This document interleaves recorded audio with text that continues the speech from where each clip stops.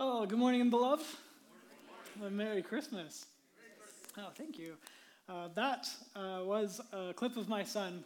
Sorry, I have cheap phones and stuff, but you get the idea. He's excited. Advent is about arrival. It's this Latin word that means arrival or coming. And so Advent is a season of expectation. It's the arrival of someone or something. And so Leland, my son, he was a just train-loving toddler. He was just over the moon for anything that had wheels and an engine, but he really, really liked trains. And so one year when he was a toddler, my parents gifted our whole family with a pass to see the Polar Express. You actually get on a train, it's a steam engine, and you ride around. He didn't care anything about the characters that are involved in that. All he cared about was the train. And so there's this big buildup. The anticipation grows because you're all there at the train station, and mile away, you hear the horn from this steam engine.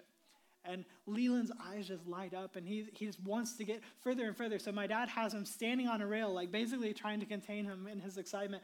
But I'll just never forget, core memory for me, when that train came around the corner and he could see it for the first time, and he just lost his mind. My dad is just trying to hold him back because he just wants to go for it. He's just so ecstatic, and you got to see a part of that there. But he's losing his ever-loving mind because he's excited about the arrival of something that he loved. And the thing with arrivals is the more significant the arrival, the more difficult the waiting is. When you really, really want something and you're waiting for it, it makes it that much harder to sit in the waiting. But it's just building the anticipation, this arrival. But it can be so hard. And so I want to start today with a question for you.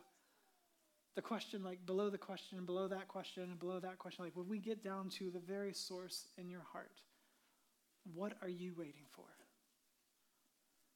Because we're all in some state of waiting. I just want to ask if you would go below, if you would slow down for the next 24 hours and really explore what is it that you are waiting for? What are you waiting for? Leland and I, both, if I'm honest, we still have a thing for vehicles. I love things with wheels and all this stuff, but we're walking through downtown Tampa recently, and I saw this, the ramps that are in a spiral fashion, you're going up in a parking garage and there's a spiral thing. And so I see this, and I immediately think of Cars 2. You've seen Cars 2? Even if you don't have children, you should watch Cars. Come on. Shame on you. Cars 2 starts with, there's this car that's a secret agent, and he's out on this big boat, and there's this whole crazy car chase and all this stuff. It's explosions and everything a little boy loves. And there's a scene where they're driving, really, really fast in this spiral ramp, driving in it. And I see this thing, and I look at Leland, and I point to him, and I was like, look, it's just like in the Mater movie. Right? Yes. You know who Mater is? Yes. Oh, people. Man. Mater, if you don't know, it's Tow Mater. He's a tow truck. He's old, he's rusty, but he's so much fun. He is so, so much fun. He's voice acted by Larry the Cable Guy, if that tells you anything about him. We live in Lake County. Larry the Cable Guy might be your neighbor. I don't know. But you're introduced to Tow Mater, I think this is the first scene that you have with him, where Lightning McQueen is supposed to be the star of the show. Nonsense. But he wants to win. He's a race car, and he wants to win the Piston Cup. And so someone says that he's out to win the Piston Cup. And Tow Mater is taking a sip of something, and he spits his drink out and says, "He did what? His cup?" My other favorite is he has this thing where he says, "I'm happier in a tornado in a trailer park." He's like, "It's so." But that's this character. The whole Cars franchise would be nothing without Mater. And consequently, when I think of anything like a spiraling ramp on a garage, all I can think of is the Mater movie. I know the entire franchise as the Mater movie because it's all about Mater for me. I mean, I so hope that's what Christmas is for you with Jesus. That all the stuff that we get wrapped up into, all the things your schedule's crazy, gotta go here, gotta go there, gotta get this ready or whatever, and I hope, enjoy all that. But man, I hope every bit of it, or if it's the opposite, and you just have a lot of time to sit. And that might bring you to some dark places as you mourn the loss of someone or something. Whatever it is, I hope that every bit of it just makes you think of nothing more than Jesus. That it's all about him. Every bit of Christmas, every bit of Advent is about Jesus. He is at the center of it all. He is at the center of the gospel. He's at the center of the universe. He is the one holding all things together. It was made by him, through him, and for him. It's all about Jesus. See him. It's all about him. He is the one you've been waiting for. What is it, the very base of your heart, you were longing for? There's nothing other than Jesus. He's what you desperately need more than anything else. He's what you actually want more than anything else, if you could be honest with yourself. This is actually our story from the beginning. That God creates us and he says it's good. Everything's good. Created all of creation and it was good. But then his good creation, namely us, the pinnacle of his creation, man, made in his own image, to bear the image of God to the world, to subdue the earth, to take dominion, to cultivate culture, to be artistic, to be creative, to lord over things with the Lord himself in glory. And it wasn't enough for us. We rebelled against him. We have this cosmic treason to where we shake our fist at God and say, no, I'll be my own God, thank you. That the argument that convinces us to disobey the command that God gave us to not eat from the tree of knowledge of good and evil, the argument that convinces us is, well, if you do that, you'll be like God. Oh, the temptation, too strong. The idea that I could be God. And we do this every day, don't we? That in countless ways, we wake up and decide, I'll be my own God. In countless moments throughout our days, we decide, I'll be my own God, I'll decide. In this pluralistic relative age that we live in, where we say, no, truth is subjective, it's what you make it. That is us screaming, no, I'll be my own God. And it's rebellion of cosmic proportions. And there's consequence for that, namely death. The God told us before we rebelled, the day you eat of that tree, you will surely die. And you just imagine the moment as they took a bite, and disobedience and rebellion against God, that the biological clock started ticking. Something just changed. And the ground starts fighting back, and suddenly I'm sweating, and this is uncomfortable. And whoa, girl, where are your clothes? Where are my clothes? And I feel shame. That we're all guilty in this. The consequences of our sin leading us to death. And that's not just a physical death, it's also a spiritual death, that God is holy, and having been defied by his own creation, there's now this fracture in the relationship.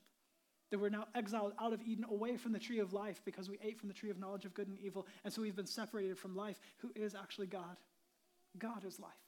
And there's this fracture now, rightly so, because he is just and he is holy, and there is due consequence, just consequence for our rebellion. We've been separated from God. And remember, he is the one that we so desperately need and want when we're honest. And in the midst of that, this great rebellion and these terrible consequences, there comes a promise. That as God shows up and he's talking about the consequences, do you see what you have done? And he's telling man and woman what has happened. But he also addresses the serpent, the deceiver, who John identifies as the Satan. And as he's addressing him, he gives us a promise, and he says this in Genesis 3:15. He says, I will put hostility between you and the woman, and between your offspring and her offspring.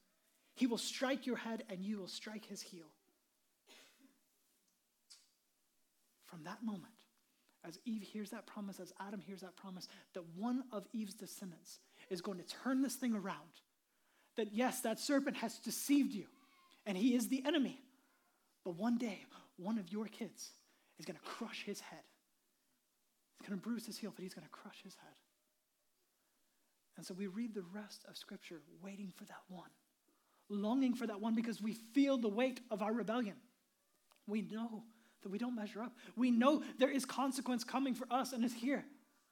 And so we're so desperate and waiting and longing for this promise to come about. As you read the rest of Scripture, waiting for that one. Who is the promised one? Who are we waiting for? And the Christmas story, the story of Advent, is the wait is over. He has come. So turn with me to Matthew chapter 1. Waiting for the advent of this promised one. Matthew chapter 1, starting in verse 18. This is where it picks up. It says, the birth of Jesus Christ came about this way. After his mother Mary had been engaged to Joseph, it was discovered before they came together that she was pregnant from the Holy Spirit. So her husband, Joseph, being a righteous man and not wanting to disgrace her publicly, decided to divorce her secretly. But after he had considered these things, an angel of the Lord appeared to him in a dream, saying, Joseph, son of David, don't be afraid to take Mary as your wife, because what has been conceived in her is from the Holy Spirit. She will give birth to a son, and you are to name him Jesus, because he will save his people from their sins. Remember the promise. Someone's going to turn this around. This is the one. He will save his people from their sins, from the things that brought about this fractured relationships where we have been separated from God himself. This is the one who is promised, who's going to bring us back. 22. Now all this took place to fulfill what was spoken by the Lord through the prophet. See, the virgin will become pregnant and give birth to a son, and they will name him Emmanuel, which is translated, God is with us. When Joseph woke up, he did as the Lord's angel had commanded him. He married her but did not have sexual relations with her until she gave birth to a son, and he named him Jesus. The wait is over. You just sit in that for a moment to know what we celebrate in this season and finds its culmination in tomorrow. Historically, we have no idea exactly what day Jesus was born on, but this is the day that we, for centuries now, have said, let's celebrate it this day. The wait is over. He has come. And yet, we are still waiting because he's coming again. But we can wait in this waiting, like my son losing his mind because I want him to come. I so want Jesus to come. And so we say things like the authors of the New Testament to each other, come, Lord Jesus. Maranatha, come, Lord Jesus. We long for him to come. Our King is coming back. Let's be ready. But we can wait this day with the assurance of the day that he already came. That we know he has come and he is coming again. The wait is over. The promised one has come. The one who has come to save us. And so I want to explore just 3 quick questions with you today. 3 quick questions in light of the fact that he has come, in light of his advent, his coming, his arrival. Question 1, purpose. For what reason did he come? For what reason did Jesus come? If this is truly the Son of God, pre-existent, co-equal, co-eternal with the Father and the Spirit, he has always existed. And yet, he decides in real time and space as we know it to step in and take on human flesh. For what reason? For what reason did he come? What was his purpose? And it's explicit in verse 21. He will save his people from their sins. He came as a direct response to our treason, to our rebellion, to our sin. He came to address it. He came to make things right. That we had no righteousness of our own, but a righteous God would come in his righteousness to make things right for us. He came because you and I are sinners. And it's really easy to use Christian nomenclature I'm a sinner. Hunter, I have no idea where you are. It's dark out there. But Hunter's wearing my favorite sweater I've seen this year. And it's like a list. And it says, it's the naughty list. It says, you're all naughty. Romans 3, 1 and 10. Total depravity is real. There is no good in you. There's no good in me. We fall short of the glory of God. And the wages of sin, or the consequence of sin, is death. There is nothing we could do to inherit eternal life in and of ourselves. But he came because we are sinners who could do nothing for ourselves, and he knew he could do something about that.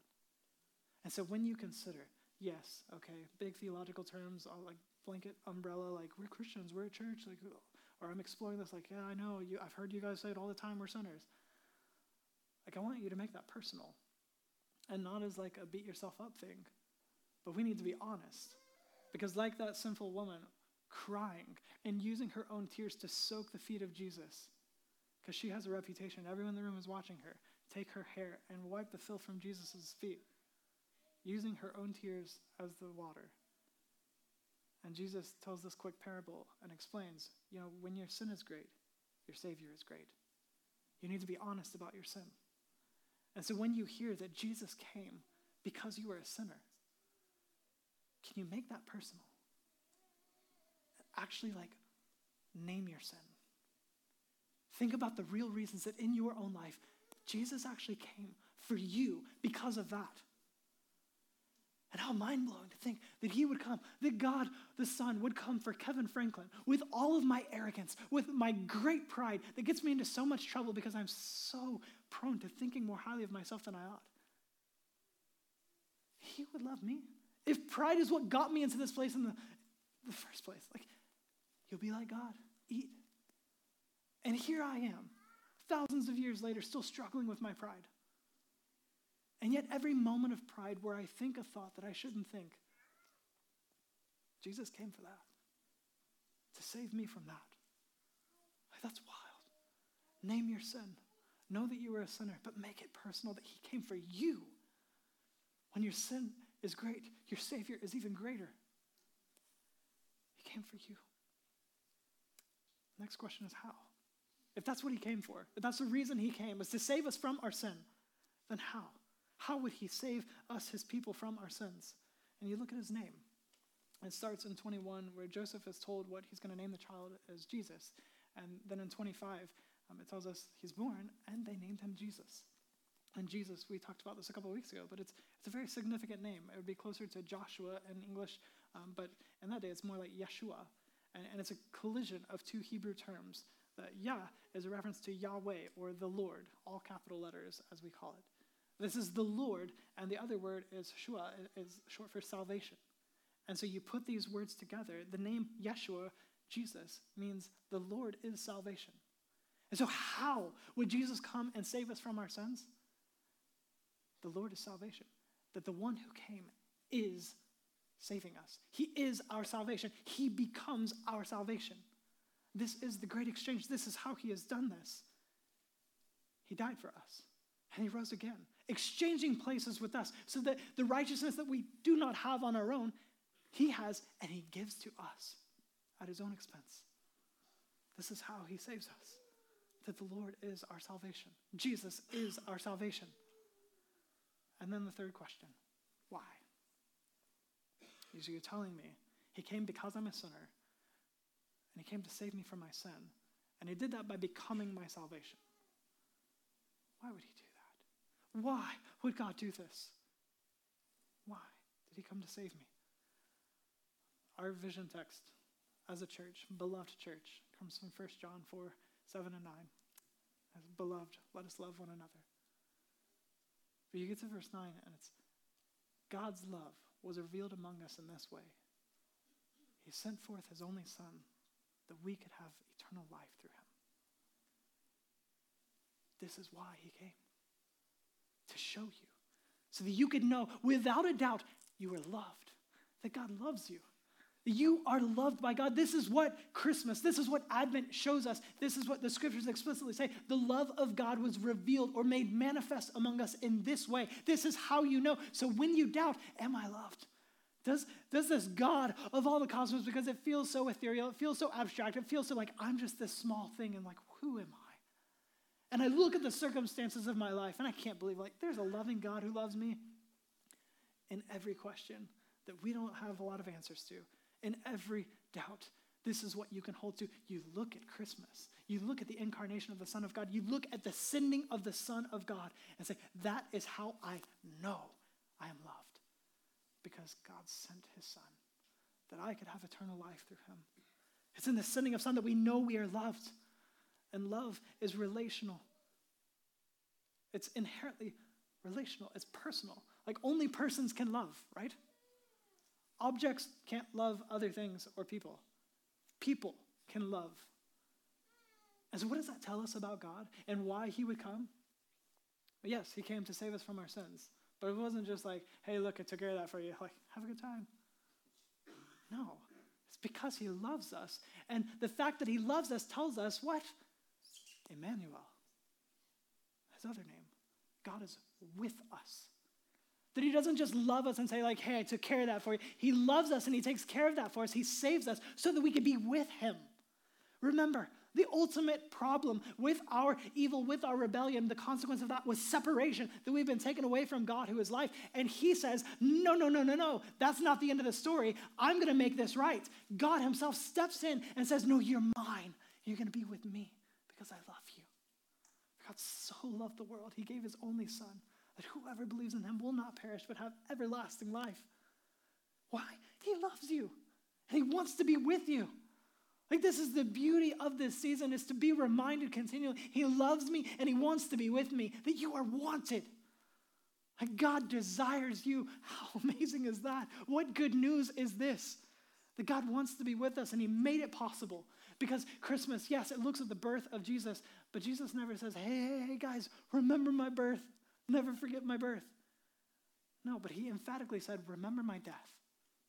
Because it wasn't just about him and the beauty, the wonder, the mystery of God the Son putting on human flesh to be fully God and fully man in this hypostatic unity. It's this wonderful thing to where the God-man is born as a baby. In all the trauma of childbirth, if you've ever been in the vicinity of someone giving birth, it's not a clean, pretty thing. It's traumatic. And God enters the world in such a way, utterly dependent on these human parents, his own creation, taking care of the creator. Like, this is glorious. It makes no sense. It's so wonderful. And yet, it's not about that. It's the fact that this child would grow up sinless, that he would not fall short of the glory of God. He would be sinless. He would be obedient.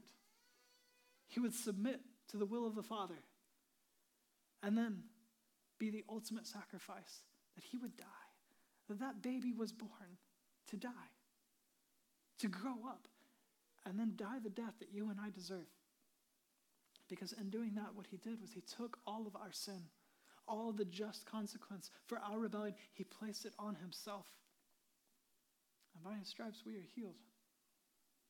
He was smitten. He was forsaken. He took our place on the cross. And he gave us his righteousness. This great exchange where God says, you have no righteousness of your own, have mine. And at the cost of his own life, he died.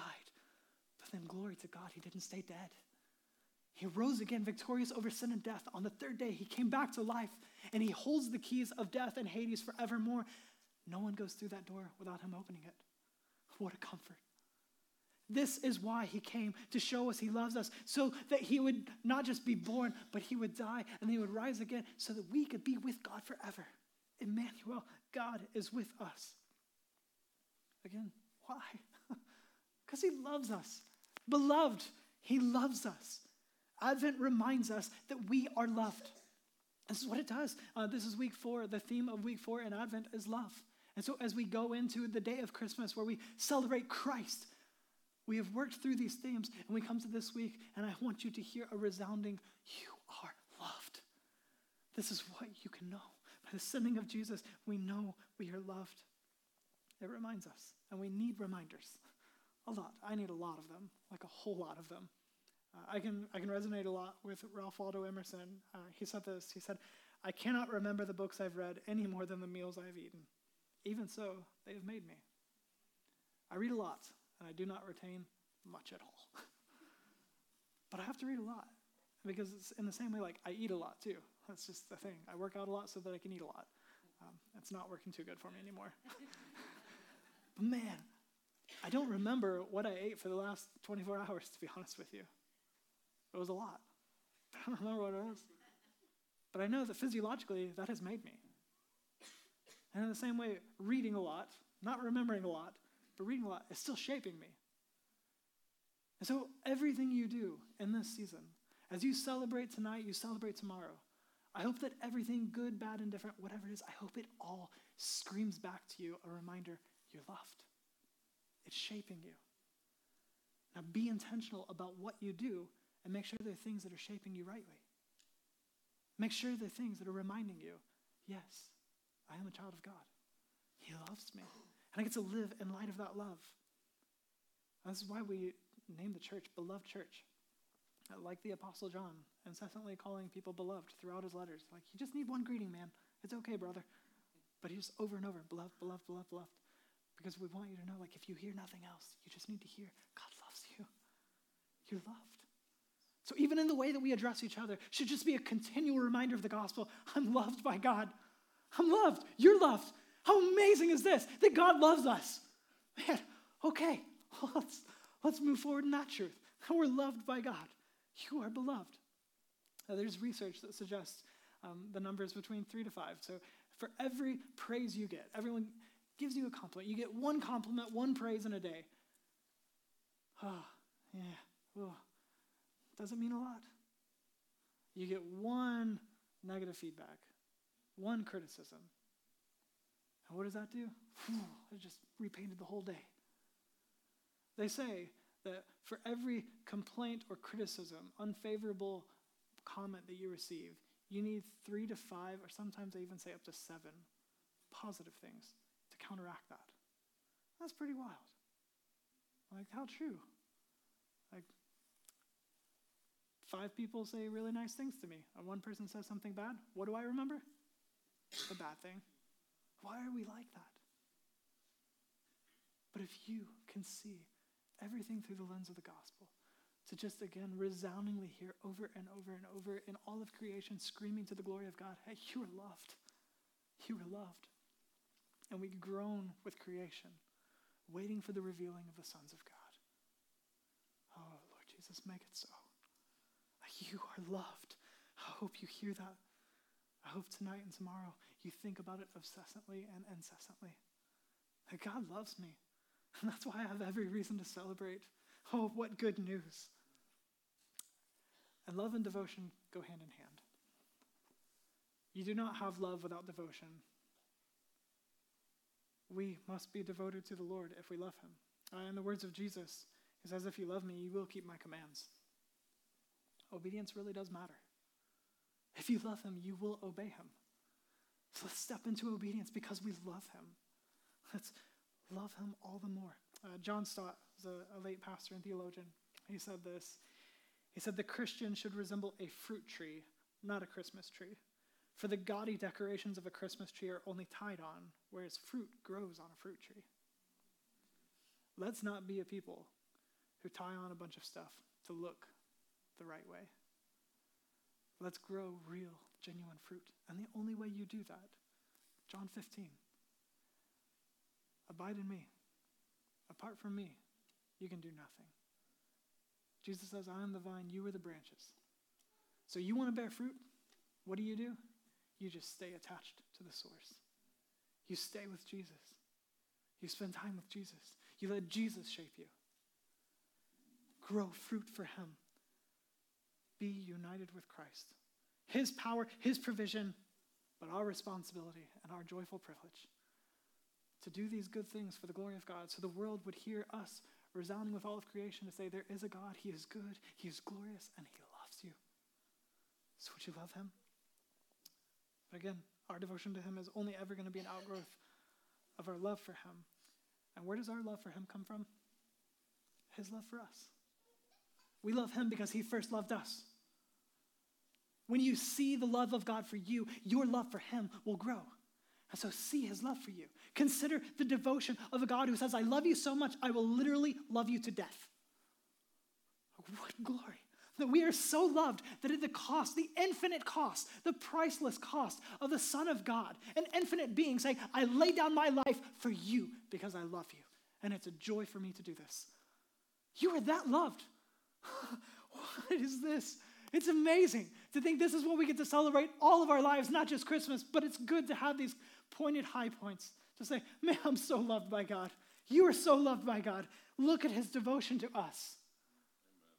Yeah, Merry Christmas from God, from all above. We are this loved. Because here's the reality. We are all guilty and deserving of judgment, and that is really bad news. But God loves you, and he's made a way to rescue you by sending his son Jesus. And this is good news.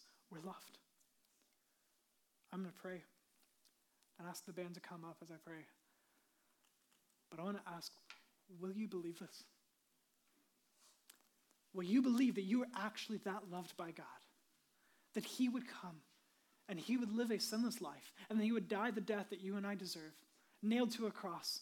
He would breathe his last, but it wasn't his last, because on the third day he came back to life, and he is seated on a throne in heaven. And one day he is coming again to judge this world, and he says, be ready. So let's live a life of love and obedience and devotion to him, seeing his love, his obedience, his devotion to us. You were loved.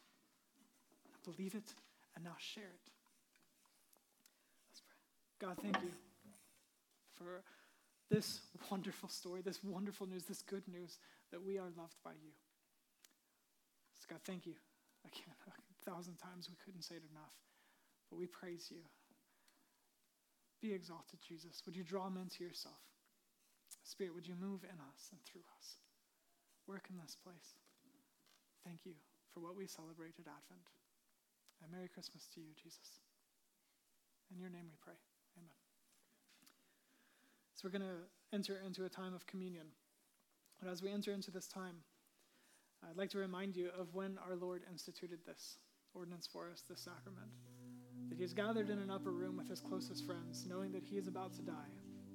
He's very close to his betrayal and his death. And it's the occasion of Passover. And Passover was this annual tradition where they would come together and they would eat this specific meal, and they'd have these different songs they would sing and elements to it to basically retell the story of the original Passover. And if you don't know what that is, at one point in history, the Israelites, all the people of God, were living under the enslavement and oppression of the Egyptian Pharaoh. And it's bad. And they knew there's no escape for them. They could do nothing to save themselves, to rescue themselves, to get out of this place. There is nothing they could do for themselves. And God raised up a mediator named Moses. Someone to go and lead his people out. And so he sends Moses to Pharaoh, and Pharaoh is told to let God's people go, and Pharaoh refuses, and God rains down 10 plagues on the Egyptians. And they're awful. Many, many are dying. It's just horrific, and yet it is so just. And it could have been so much worse. But you get to the 10th and final plague, and God tells his people, here's the thing. I'm going to kill the firstborn of every household here. The angel of death is going to come and strike the firstborn of every household.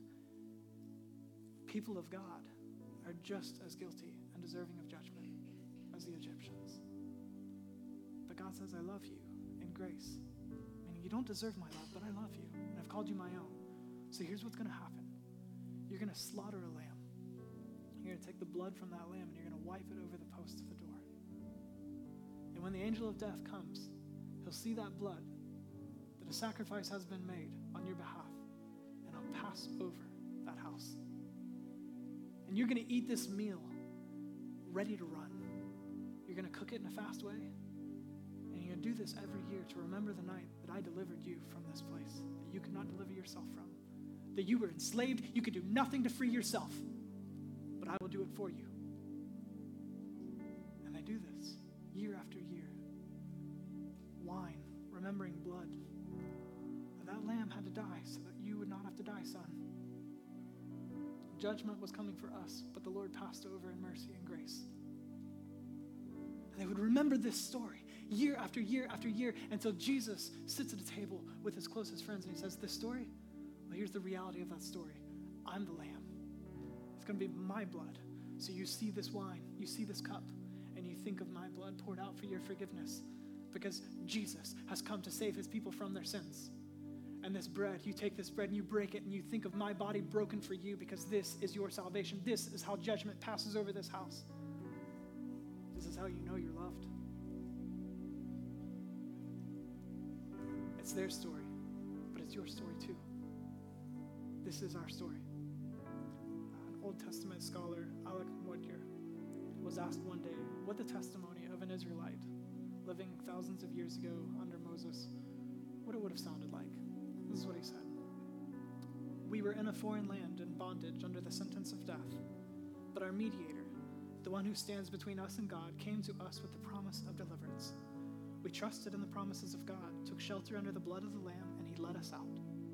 Now we are on the way to the promised land. We are not there yet, of course, but we have the law to guide us, and through blood sacrifice, we also have his presence in our midst. So he will stay with us until we get to our true country, our everlasting home. And he looks up and he says, you know, a Christian could say the same thing almost word for word. Because it was their story, and it's our story too. And we celebrate this at Christmas, remembering he came because he loved us to save us from our sins so that we could be with God our true home. It's your story.